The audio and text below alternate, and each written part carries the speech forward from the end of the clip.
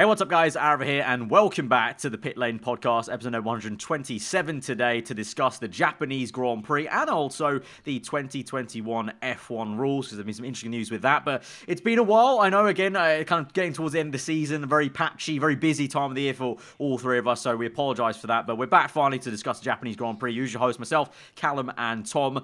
Guys, the Japanese Grand Prix probably wasn't an all-time classic. I don't think it continues, technically, the streak of great races we've had ever since that horrendous French Grand Prix. Since then, it's been a good streak, probably up until Russia, I would say, because Russia was pretty crazy just because what happened there with the Ferrari swaps and the fact that the surprise DNF then meant that Mercedes somehow got a random 1-2 when it didn't look like it. But that one, I wouldn't categorise as continues a streak. It was still an interesting race weekend nonetheless, because obviously we had the very weird thing of qualifying on the Saturday morning, 1-2 for Ferrari, and then within 20 seconds of the race, they bottled it, basically. Their entire race was gone because Bottas was into first. Vettel nearly jump start, or he did technically jump start and got away with it. And Leclerc obviously hit Verstappen. So it was a bit of a weird one, really, at the start. And then the rest of it kind of just, I don't know, petered out, really. But, I don't know. What do we make of Valtteri Bottas winning the race and Mercedes getting the Constructors' title then? Yeah, I mean, I think it's probably best to start with Mercedes and just kind of put your hands together for him, because it was... I think was it the F1 account that did a whole video on, like, it was like 1 is brilliant, 2 is it basically counted up. Yeah. And you've got to think, like, 6 world championships in a row, and I see comments all the time, like people like to take the mick on Twitter and be like, oh, aided by Pirelli back in 2013 or this thing back in then. But you've got to give your hand to them. They have done an absolutely exceptional job, led by obviously the 2 world champions in Hamilton and Rosberg over the years, and Bottas is doing, well, he did a stellar job on race day on Sunday, but you've got to give it to them. They've put an absolute shift in, and beautiful tribute to Niki Lauda this year to kind of just dedicate that championship towards him, because he was at the helm and undoubtedly I bet he made a massive, massive impact. So fair play to them. I'd love them to not get a 7th, as bad as that sounds. I'd love for them to be a bit more of a bit of a fight at the front, and I think we are slowly getting there. Obviously after we speak about Ferrari and their downfalls, but no, without a doubt, absolutely exceptional job and fair play to every single one of them. I've got a lot to say about Mercedes. 6 championships, well played. That's it. Oh, right. Right. I'm just bored now. I had a bit of a mini rant on Twitter, like it's GG's, but man, I need something like next year. I'm praying with the regulations staying the same, like something happens, because like I'll take anyone at this point just to like compete, because I need something as a neutral. Yeah, I mean, it's been bearable though. I think the last 3 years really haven't felt like Merc dominance though, because of the fight that the fighting that has been here and there with Ferrari, so it's been kind of more bearable actually. And also, 2016 was pretty decent, obviously, because of the whole Rosberg v Hamilton thing. But still felt inevitable. Yeah, inevitable. Yeah, but I don't know. Maybe that's just kind of a bad thing that I've excited to accept that inevitability in a way, which is kind of a bad thing maybe. So yeah, next year hopefully it is not going to be maybe 7, but there's probably a strong chance, because like Cal said as well, Merc are just, they work their socks off, and that team, even when they're behind, they work their socks off then to get back into the front and the foray. So it's pretty mad. Just think about it. 6 double championships. Obviously, it's inevitable that one of the Merc drivers will now win mathematically. It's probably going to be Hamilton. Let's just be real. But Bottas is still in the mix, but mathematically, but it will probably be Hamilton. So that'll be 6 double world championships. Is just insane. But that race, was a bit of an odd one for them. Obviously, they didn't perform in qualifying. The pace, though, on Friday practice looked so good, and so I wasn't really surprised once Bottas got into the lead. He was able to control that very well. I was surprised at Hamilton. He wasn't able to do much, but at the same time, you could see, I don't know, the way the cars were and the pace was. Hamilton was getting so close every time into turn 1 and sector 1. He was looking like on rails, even despite having some damage from Leclerc's little mishap on the back straight. And then every straight, especially through off spoon curves, the Ferrari just shot off the way. So it's just a bit of stalemate there. But I don't think there's much else to talk about Mercedes really in that race, is there, guys? I want to mention one thing. Yeah. Hamilton's radio, when he was discussing about I've lost this race, with the strategy, and he had a bit of a rant on the radio. Yeah. This is an interesting one for me, because I'm not a fan of when the driver speaks to the team like this. Right, like criticise them a little bit. Especially publicly. You know, we people give, and I gave, like Alonso stick, for example, with the McLaren Honda, and that was, even then, that was probably more justifiable because of how bad it was. And it's a double-edged sword because with Hamilton, he's done this before, like this season especially. He's had a few moments where he's had like a bit of a mini rant on the radio where he thinks what he thinks is the better decision, and sometimes he's right, sometimes he's wrong. But for example, Hungary springs to mind, where he had a rant, about the strategy, but ended up being, what he wanted would have been the wrong call. And it's interesting because at the same time, that's probably what makes them so strong, because I think he's so highly demanding as a driver. They have to stay on their game. Yeah. And I think it's those little moments that really make the difference. And I can appreciate that. But having said that, at the same time, I can't like it because I feel like it is quite... It's not like a soft bashing. It is quite harsh public radio messaging. And it's out there for the world to hear. So it's almost like Mercedes get their pants pulled down a bit. It's a bit embarrassing, I think, at times. So I've got an issue with it, but at the same time, I kind of respect it. It's weird. I know what you mean. It's in because as a Hamilton fan, like I saw a few tweets. I think it might have been Justin Sutton that tweeted about the fact that is it Hamilton who just moans a lot, or do they just broadcast his radio more often when he does moan? In the same way that maybe they might broadcast Vettel if when he moans, they might broadcast him more than a driver lower down. But I do think that he does go over the line, like he is, and I think, and this is what I mean. I think it's a good trait to have, but in general life, it's bad.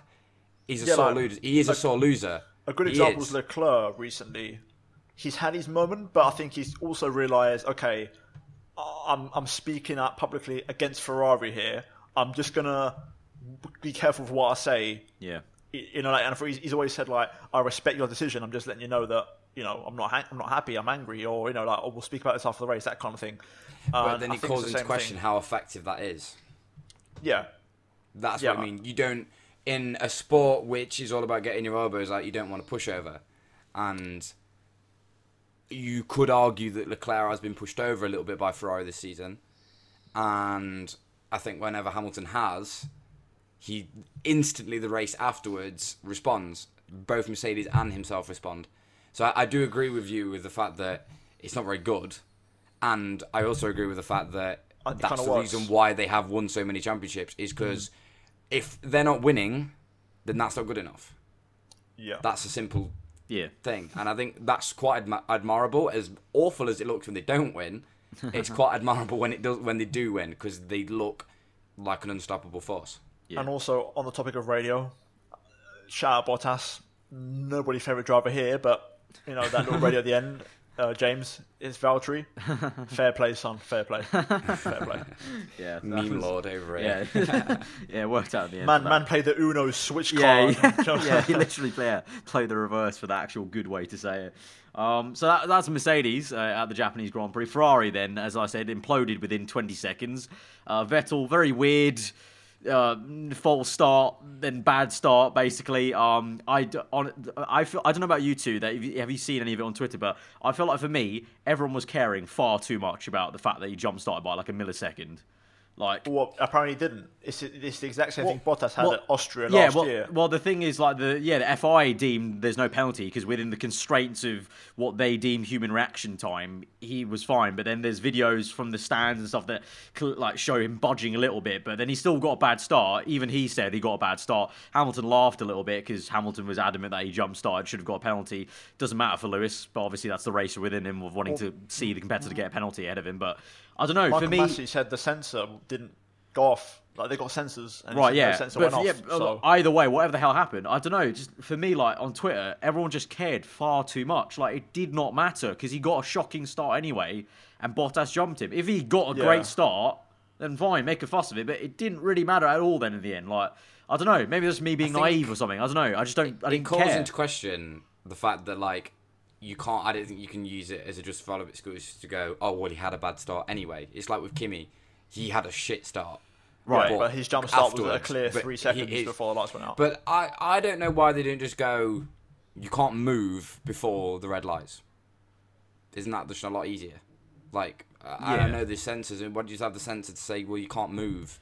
I think it's because I think it just needs to be a bit more black and white rather than. I think it did gain there is black and white but the black and white's got like some wiggle room because the sensor box is basically the pit box, the little grid slot basically, and because he didn't move outside of it, they were like, oh, he didn't really move then.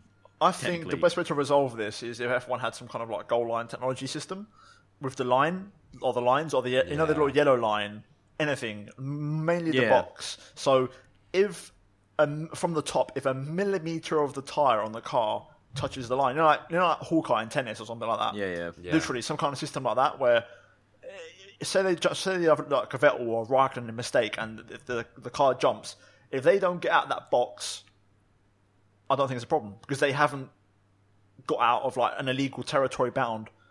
Does that make sense? Yeah. They're still within the box. Left the grid box. You've got to remember that this is a sport that sometimes likes to play within lines and then sometimes doesn't. Yeah. So it's not as simple as that apparently in F1 terms, but in football terms, if the ball's out, then it's out. If you've moved out your pit box, then you're out.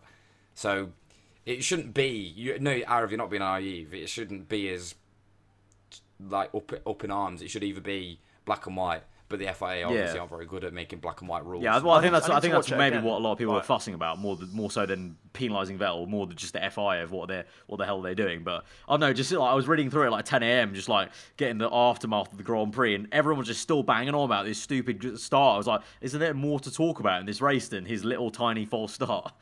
It goes to show that people don't really want to race either, though, because okay, put this all aside, they let one slide, and surely as like a neutral, you want to see a bit of a race. Like I know, okay, you might have got one anyway if Vettel's not there, but still, like we did with hindsight, we didn't know before, like after the race and before the race how it was going to pan out.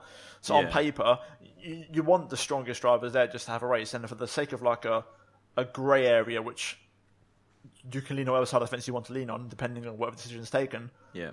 Do you want to just ruin and make it a boring race, which it turned out to be kind of anyway? But still, you get my point. It could have been a good race. Yeah. So that was a bit odd with Vettel. Very with bizarre. Leclerc, it was well, I don't know what you guys make of the incident, the contact between him and Verstappen.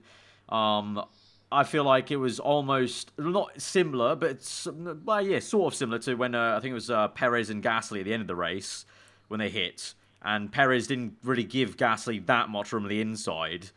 But because it was lap one, I feel also there's that usual air of like, a little bit of leniency because it's lap one. Things can happen on lap one. And then the aftermath was even weirder with Leclerc because obviously they told him to come in. He didn't cut. He was like, oh no, I feel fine. Like the pace feels fine. And then obviously bits of his car just started flying off everywhere and actually broke bits of Hamilton's car, like on the onboard of Hamilton's car afterwards. The little horns, horn winglets that you can just see past the halo. The left one was clearly broken off. So it was kind of... And he lost his mirror. Yeah, and the mirror was a bit mad. And speaking of mirrors, did you guys see the clip of Leclerc through 130R? That was... insane. Yeah. Actually, we need to speak about that afterwards as well, because that's been a major debate. There's been major debating points, but if we speak about Leclerc first... Yeah, go on. Just clumsy. That really clumsy. It was He just understeers that wide. Verstappen's minded his own business.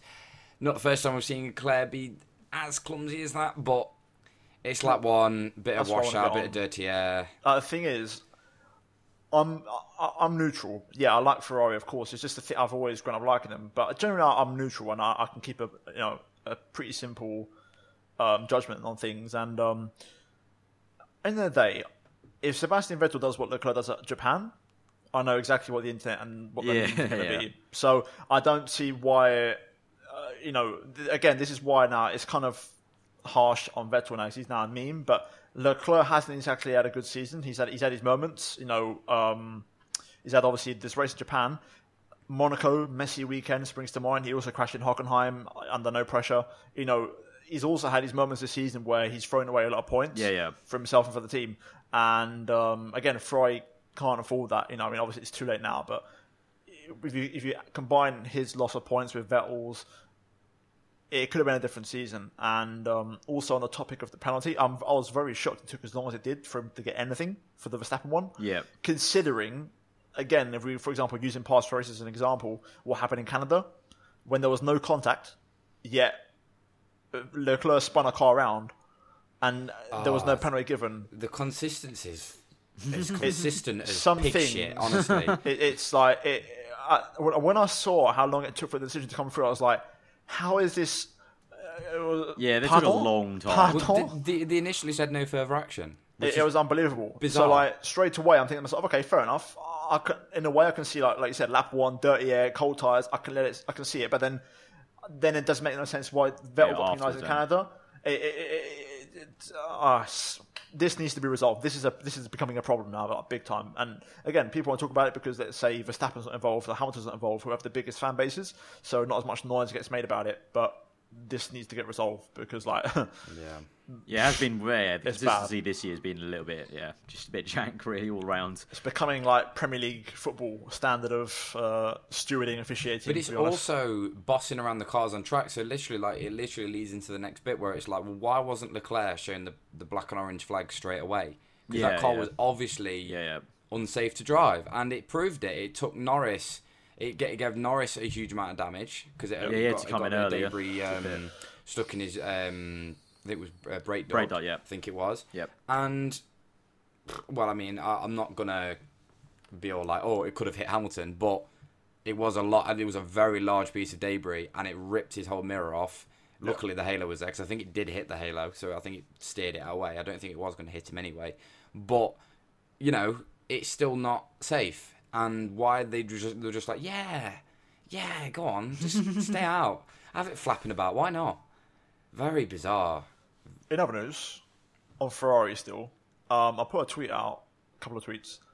Is Sebastian Vettel back? Because since Singapore, he looks really, really good. And again, I'm going to tie us back to Leclerc in the sense that I'm judging Leclerc fairly. I'm being a little bit, maybe people say I'm being a bit harsh, but he has made as many mistakes as Vettel this season, in my opinion. And, with Sebastian Vettel, I feel like last season is always going to be like a dark cloud hanging over his head. But so far, since Singapore, even Singapore in itself, he drove fantastically well. Then Russia, race pace was surprisingly incredible. Yeah. Like no one saw that coming. Yeah. And his quality. And then his qualifying at Suzuka was shades of Canada when he got pole. Yeah, again, it was like he was comfortably clear. And even in the race, like generally the way he kept Hamilton behind as well, maybe the Vettel of old might have crumbled, that kind of thing, or done a rash move, but he kept him behind again. So like there's little details, and it does seem like Sebastian's kind of got back on top of things now, which is good to see. I wouldn't say he's fully back yet. I think he still needs some time to judge. Barely yet, but he's getting his swing back a little bit. Yeah, he's definitely got a bit of a momentum going on right now, and it's hopefully good to see him carry that all the way to the end of the season, because then that'll carry over through the winter, you'd hope, to next year as well. So I agree with that. Definitely, like the qualifying lap especially was like, oh, that's like some 2013 Vettel going on there. That's like, I thought that. Leclerc was just like, Leclerc said it, the quote was like, I just couldn't match him at all, could not match him at all. And it was like, Vettel always used to be brilliant at Suzuka. He always used to be. Yeah. So it's his fifth pole. Seven in Singapore, 5 in Singapore. You can understand when people go, maybe we have got the Vettel of old back when he's pulling out laps like that again. And ironically, he does indeed make a mistake this race by jumping the start briefly and giving himself an awful start.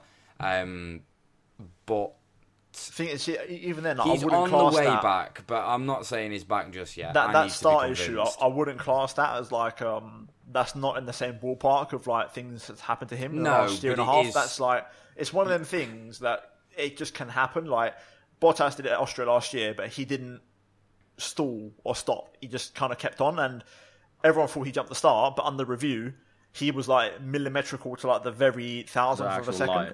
Yeah, so like it's those kind of like very fine margins. Yeah. If Vettel decides to not stop and pull away and not double commit to a second start, he's gone into turn one and he's holding on to that. Whether he wins the race or not is a different question. But again, it's those little fine margins. With Vettel, I think with the margin with Vettel's one, it would have definitely been, though. I think they would have ruled it as he's preempted the lights going out. Whereas with Bottas's, it was so fine that you can't like say he preempted it. Whereas like with Vettel's, is almost like you've basically counted and you're guessing when the light's gone out, which you can't do. You can't guess when the light's going to go out. You've got like 3, 2, why not now? Let's go. I think that's what when the whole Bottas thing came out, they brought it out like in the rule book or whatever. It says you can't preempt it, but because Bottas was so close, you can't say humanly possible he was preempting anything. I remember Bottas, if frame by frame, I think there was 2 or 3 frames before the lights actually go out. That if you look at the Pirelli on his tyre, the logo, it's rolling 2 or 3 frames before the light goes out. So again, it's those kind of margins. Again, I wouldn't class that under the mistakes he's had recently. And I think on another day, he pulls away and doesn't do the second pull away. You know, it's just one of them things. But yeah, like, so you just don't know as well though, because the Mercedes pace was really good that race. It was clearly very, very good on Friday. So I think maybe it would have been a more interesting race potentially then, because Bottas would have to go and overtake him. It's a better start as well. You never know. They could play a bit of 2-on-1, like tactics, and like Singapore, make something happen. Do you know what I mean? So it could have been a different race. But yeah, overall, just I thought it was worth mentioning. I think he deserves a little bit of credit the way he's been driving lately. Cause, I mean, since Singapore, I think obviously Twitter is maybe one thing, but I've never thought that he didn't deserve the credit the last few races for sure. Well, listen, I'm not his biggest fan. I hate to say it, but I was one of those guys that probably would have booed him in 2013 if he was in the podium if I was at a race. I would have been one of those guys. But there's times when you can you can look at the other side of the coin and be like, okay, yeah, fair play, respect. Well, you're gone. I was going to say before we move, because Ferrari have stirred up the pot with confrontation and ideas. It has been rolling around on Twitter, if you don't have Twitter or if you're living under a rock, that the Leclerc going through 130R with one hand on the wheel while he's holding onto his left hand wing mirror, is now caused up a stir, because now suddenly everyone thinks they're Formula 1 drivers and said that that's too easy. We'll ignore the fact that he's pulling 5 times the force of gravity through there. Obviously, that's gone now. Gravity doesn't exist. You can probably tell my stance on it. Yeah, no, I think it's Formula 1 cars haven't suddenly got too easy. You seem you're kind of on the fence with this one, Callum. No, do you reckon?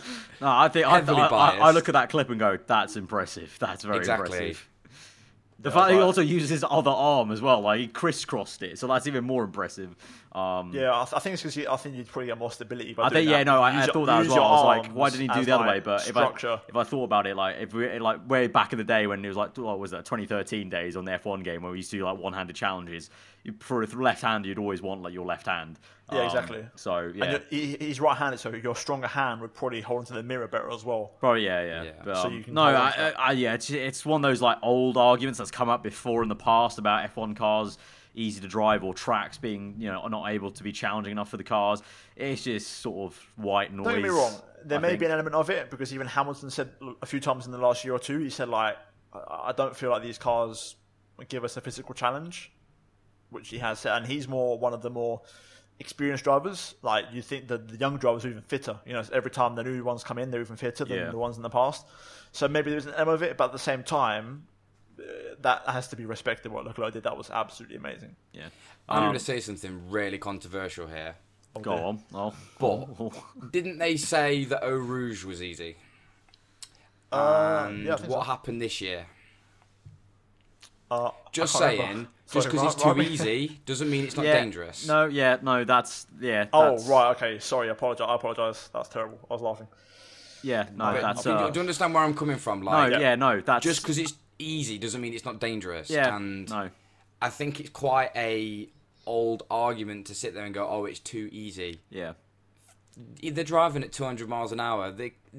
Death is still on the line in this sport. It's a lot rarer, but it's still there. Yeah, you could go through a corner 500 times. Go away with your 19th century opinions. It's no. You could go through a corner 500 times, and one of those times the car wobbles differently or something like that. It's always going to be a challenge. They're not These drivers are paid all this money to be consistent. Yeah, they're not we wouldn't even make it to 130R. They're not switching off at 130R and just going in blind. Like, I'll close my eyes if I want to the next lap. Like, so yeah, no. I like I said, I think it's always just white noise when these arguments come up about it, because it's always just going to ebb and flow with different cars, different eras, different track differences, because even the old tracks sometimes change their, the white line might move a little bit here and there, the curb might be different one year. There's always going to be that part of the fan base. So. Yeah, there's always going to be that part, and it's the part I never listen to on Twitter, and I usually don't follow most of them. So usually the older fan base, but and to be fair, like, even I looked at it, I was like, wow, that probably isn't like sort of the hardest thing that Leclerc's ever done. I think that's what maybe people are mistaking it with, is the fact that it's not the hardest thing that an F1 driver's probably ever done, but it's compare it to what we can do. It's still pretty the sick. reason why they're on Jesus. 6-figure salaries I don't remember is this. because I think people are saying, for example, I think what these people are trying to reference is, for example, if you didn't know, 15 years ago, 130R was different. It was a lot tighter. It was more like less banked and much more of a dangerous corner. Dare I say, you had to lift. It was much more of a challenge. I think those people are like, well, like 130R back in my day was much more of a challenge. Nowadays 130R is so easy. It's flat out. You can easily do one-handed. Look at me. Yeah. All right. Moving on then to Alexander Albon, P4 in the Red Bull. Talking about Red Bull, obviously Verstappen retired in the end. Albon, very strong drive, aggressive drive. Obviously had that tang with Lando Norris, which was a little bit debatable. But I mean, Albon and Norris pals off the track, so they didn't really care too much about that afterwards. They're laughing about it. But I would say solid drive considering the circumstances of everything like that. Obviously, the max he could have hoped for. So yeah, I mean, isn't that his best ever result in Formula One? I think so as well. Yeah, and it was fair play to him and Carlos Sainz P5. Both those lads. Great jobs for their respective teams. Carlos Sainz again. Sainz we hardly saw any of him in that race once more, but he does the job and gets another P5. Cracking. And Sainz was so close to fourth. He was 10 seconds off. Yeah. So a safety car or a couple of laps, and he's got it. It's so close. Yeah. So very, very solid drives for those two boys. Ricardo, also another one, to be fair, P6. He got let through by Hulkenberg, and he said, I'll on the radio, I will get them now. Thank you for letting me through. I'll do the job. And he did the job. He made the moves. For once. On Sergio Perez and got through. Obviously, Leclerc's penalty elevated in one place to P6, but still did the job in terms of getting it done. Because a lot of the times it can be quite awkward in F1 where you get when you tell your team to be let through, and more often than not, it's always quite awkward because sometimes it's just the car, the car, the dirty air. They never actually overtake. Yeah, but there's an asterisk. This time it worked out for him. Obviously, then Leclerc, like we mentioned, the penalty afterwards, very, very long afterwards, but he eventually got demoted down to P7. Gasly, P8, very, very strong drive for him. I was happy. He got into Q3 with the Toro Rosso for the first time, and I'm just happy. And, for him, I think this is the best advertisement you could ever have, actually, in terms of, showing, he still can drive an F1 car quickly. I really think they're going to stay where they are next season. Because I just think that's the strongest they can have for both teams. Right, I would say that in a way as well. I would agree with that, and I think for Gasly, I can't speak for him obviously, but I think he could be mentally happier in Toro Rosso doing a great job slapping Kvyat up like this. It's a relatively strong pairing, and they'll probably score consistent points. I think as well, the general F1 world has realised that Red Bull is Verstappen's car, because anyone that's set in it is the Verstappen Bull, yeah. It's just what I've been saying for ages. The man-machine combo is. No one's gonna. I think Hamilton wouldn't touch him in that car. I really don't. I think it's just such a strong link. I've compared it to Marquez in MotoGP with the Thunder bike. It's no one's touching him. It's as simple as that. There's certain things that you just can't beat. It's just a funny thing. It reminds me also of Alonso in Renault really as well when he won his championships. It's just the synergy is unbelievable. Speaking of Renault, just quickly, there is an asterisk on Ricciardo's 6th place because and Hulkenberg are under investigation. Yeah, they got this. What was it? Racing Point have lodged serious investigation. Racing Point have lodged a. What's the actual detail? It's an official complaint because apparently their brake bias system is automated. Brake bias. Yeah, so they haven't got to adjust it manually to each corner. It's programmed, automatic. It adjusts itself. Yeah. But basically, this is a serious one because I don't remember who tweeted it. I can't claim the source. It's not obviously. I can't remember right now, but I'd love to say who it was. But they said this could be a serious one because it won't just affect this race. If they find this issue goes back the whole season. Races, it depends. I mean, obviously, we don't know when they had this in. Hungary. So, depends when they installed the system. But whenever it may be, they could lose a lot of points. And Racing Point are breathing down the neck in the constructors. So, it could be a weird form of... Toro Rosso as well. Toro Rosso ahead of Racing Point. Yeah, true. I do love the memes surrounding Renault, that the fact that they've cheated and not benefited. Really. They've not really. Yeah. You know what I mean? If you're going to cheat, at least do it properly. At least do it right. Come on. To be fair, I was gonna say I think it's quite nice, like story-wise, how like Racing Point last season lost all their points as a constructor and gave. And now they're getting their revenge back. And now they're getting one back. It's a nice little bit of a positive karma there for those guys. It's someone else's turn to lose their points. You lose a point. You lose a point. So we got so Sergio Perez P9, Hulkenberg P10. Then obviously asterisks on all those sort of things. Perez lucky to finish the race again because there was a checkered flag kerfuffle. He should have got points. The system was one lap earlier than it should have been. The fact that the checkered flag dropped a lap earlier meant that crash between Gasly and Perez meant nothing. It did not because happen. Otherwise, Stroll would have scored a point and Hulkenberg would have finished in 9th. Yep. Well, there you go. Sometimes F1's like a paradox. Weird. It never happened. It's a complete different world. It's an alternative universe. That one lap. So and then I guess the rest of the order is basically look like this. Then Kvyat, Norris, Raikkonen, Grosjean, Giovinazzi, Magnussen, Russell, Kubica, and then obviously Verstappen with the DNF. Really tough race weekend for Alfa Romeo. Raikkonen had nothing to say apart from he was just baffled. Like they just didn't really know where the pace went. And to be fair, I don't think everyone. They've been horrible since Spa. Yeah, it's been frustrating. It's been a rough one because it looked like they were building some momentum up after Spa, and then I want to make a quick prediction here and now. I don't think Kubica is going to see out the season. Well, you mean what? Williams will boot him, or he'll leave early? It could be a mutual thing. Right, mutual agreement. I reckon it could be with a little bit of extra money, get someone else in ready for next season. I think so. I don't think he's going to see the last race. Anyone, whoever it may be, they got in plan. Could we see Hulkenberg move early? Ocon make a late, or early return. Just don't know. It could be a bit of musical chairs. But I'm just saying, I've got a funny feeling.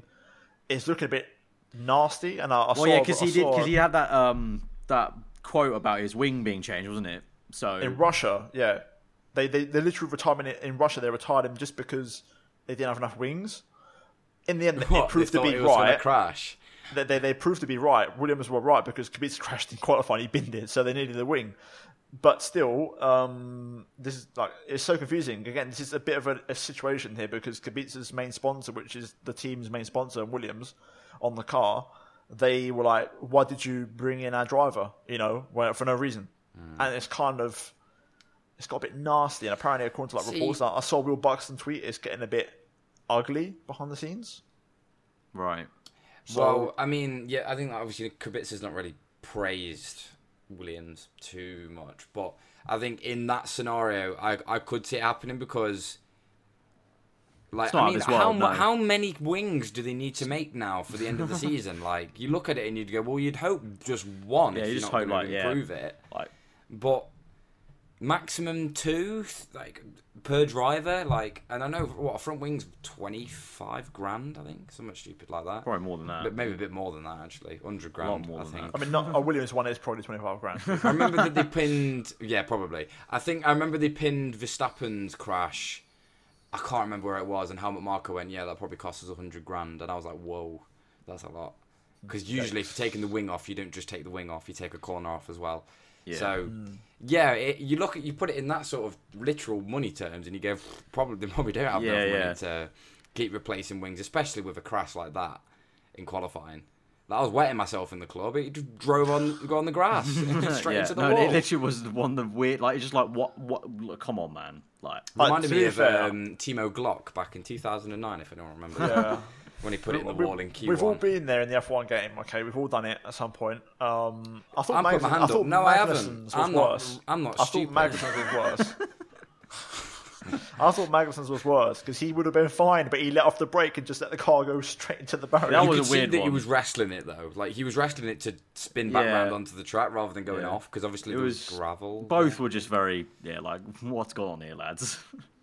But Magnussen admitted that it was embarrassing. I think Kubica was just like... Yeah. Kubica's just staying in the stance of no. Yeah, he was like... So, yeah. Just believing that it didn't happen. Yeah, it was no, it definitely didn't happen. No, he didn't see it. He closed his eyes. He didn't see it. It didn't happen. The car just has that much understeer. It just goes off. Yeah. Turn, but nothing happened. It just straight on. Yeah. So that was the Japanese Grand Prix then, but I guess we move into the final bit of topic then for this podcast, which is talking about the 2021 rules, because there was a bit of news coming out that apart from 4 of the teams, the remaining 6 basically were not fully happy with the 2021 rules and would probably not back it they did an internal poll of all the teams, and 6 of them were like, yeah, we're not actually that happy with them, and we'd rather keep the rules we got right now. And those out of those 6, 3 of them do include the top teams we have right now. Yeah, the top Obviously. teams though, there is a caveat. The top teams have a counter proposal that they think will have the same effect in terms of like the dirty air, like reducing that. And so the FI I think it's something like the FI will actually maybe look at that proposal and they'll judge it. And if it somehow works the same way, there could be a possibility they go with this proposal or something. But basically the time's ticking, and that poll... There was a meeting on Wednesday, I think. Yeah, and that poll was just a bit like, well... This is a bit crap, isn't it? And I said it, and it got a lot of feedback. A lot of people going one way or the other. A majority, I think, agree with my point of like, and I've said it before on the podcast. I think we've all kind of said it before. Of like, it's not great to see the teams dictate the sport they're in. No, and if anyone's going to have a say, it's the teams that are struggling, so they can get back up. Right? Yeah. Not the ones that are on top. And obviously, there's the caveat of like, there's the argument. Stable rules actually mean that teams can catch up. But obviously, we're not just trying to allow teams to catch up to the top 3 teams. We're trying to make the entire sport better in terms of the following. And so, even if there is Formula A and Formula B, the racing within those Formula A and Formula Bs will be better as well. Yeah, there's 2 different things. There's the separation between the top teams and the rest of the grid, and then there's just the general improving of the racing. You can't blur the lines. You need to try and find. They're not the same thing. Yeah. So I kind of took the mick and I was like, well, looks like we're just going to be stuck with DRS forever then, because that's the best sort of racing we're going to be getting. But the odd stance on it is like, for example, like McLaren, they were for the rules. Yeah. And I'm sat there like, well, they've just made the biggest step forward they have in years. And they're for it. Like, why would they want to? Like Renault, they were obvious. Williams, they were obvious, and the other team was... I think Alfa Romeo. Alfa, that's right. But the funny thing is, all these teams, these 4 teams, are not teams that would struggle financially or get swallowed up, because normally you'd think the teams that need a bit of help would be the ones that try and push for change. Well, you look at it like Racing Point, for example. They've not got all the money in the world. No, exactly. So like, you could kind of understand why they wouldn't want to change, because obviously they've put all this research and development into their current car. They'd be like, oh, this is a bit of a pain in the arse, to then be like, oh, let's put research into a completely different concept and formula of a car. And like, people pointed out that like Mercedes Racing Point, well, there's a link there. Ferrari Haas, there's another link there. Yeah. Red Bull Toro Rosso, there's a link there. And I think someone from Haas tweeted out, or no, someone from who works for Racing Point was like, nope, we literally just think this way. Like, they don't believe on the behalf of Mercedes. The only 2 you can guarantee are Toro Rosso and Red Bull. Shock. Or as we not even spoke about this, what they're going to be called next season. We did. I've forgotten it already. Me and Arif did. Alpha Tauri. Right. Or Alpha Tauro or something Alpha Tauri, I think it was. Yeah. So, it's all right. It's not going to be confusing. There's only going to be 2 alphas on the grid now. Clothing brand for Red Yeah. Bull. But yeah, 2 alphas. Great. But yes, they shouldn't be defining the goal. No, I don't. Yeah, that's simple. And people are tweeting me back saying, "But then you wouldn't have the team. You have to have the teams agreeing to stuff to have the sport that you're talking about." But I'm like, no, I really wholeheartedly believe in almost the Jeremy Clarkson approach. Not obviously as angrily and as expletive as Jeremy Clarkson, but it should be a case of F1 go, this is our game, this is our rules. You either join or you leave. There's a team on the horizon that's thinking about joining because of the 2021 rules, I believe. Yeah, little murmurings. Yeah, there's a few murmurings of new teams wanting to join, which would be nice. Yeah, F1 team. But I just don't understand. Like, you look at it and it's like deep within Mercedes' heart, like, do they really want the sport to be this boring all the time? Yeah, I just don't get deep down they do. Obviously, I think also also the top 3 teams have this other proposal that they've apparently formed. So maybe they're like being very high and mighty of like, oh, the concept we've thought is much better, and so we should do this concept. Obviously, they'll show that to the FI. They'll judge it. Hopefully, they just choose the right decision. But for the other teams, obviously, Toro Rosso, like you said, follows Red Bull. The other 2 don't know what they're playing at. I don't get it, though. It's just very... counterproductive to be like this, like doing an internal poll and be like, no, I don't like the rules. Like, yeah, very bizarre. But aren't they supposed to be deciding? Yeah, Wednesday. Soon. Yeah, I was gonna say. I remember they said October, and apparently these are definitive. This is going to be we will know on after Wednesday, Thursday, whatever. Like, right. Apparently. Why are we shooting this podcast on a Monday? I don't know. Wasn't my call. Because I didn't send a because DM we this can't morning. wait any longer to do the podcast after Japan, because we've waited already 2 weeks since the last podcast, basically. But we can always do another one if we need to. So we can do another one later next week, because it's an off race one, so we can always do it like this time next week on Monday or Tuesday for the rules or whatever. But yeah, I think that's a nice way to end it then, basically, on those rules and the kind of baffling thing about that. So that's been this week's podcast then. I hope you guys have enjoyed it. Again, apologies. It's been, obviously, since Hungary, when we went to that GP, and then coming back after, it's been so hectic for all three of us in terms of, videos for me and Tom. Cal's obviously changed his, if you don't know, he now edits videos for Veloce now. So a lot of stuff's changed in the background, so our lives are very, very busy. And generally speaking, also, you guys kind of know the pattern. It's like been that for like 3 years now. Generally, towards the end of the season, it starts getting a little bit less frequent, just because you kind of get burnt out a little bit with the podcast, basically. But we're trying to do as best a job we can to keep up with it. Hopefully, we'll try and get one for these new rules being confirmed next weekend. But yeah, if you guys did enjoy this one, then be sure to hit that like button. Let us know what you thought in the comments below about that, especially the debates about the 2021 rules. That'll be a very interesting thing to know in the comments below. If you are new around here, do subscribe to this channel for the podcast. You can check out these two, their handles, Twitter handles on screen the entire time. If you do want to support us directly as well, you like what we do around here, you can check us out on Patreon or GT Omega and use the code PitLaneF1 at checkout to get yourself a racing share. Obviously, on the entire time on screen, you've seen we're on all audio most audio platforms. But yeah, hope you guys have enjoyed this one, and we'll see you hopefully next week, basically, for another episode. Till then, guys, hope you enjoy the rest of your day. Goodbye.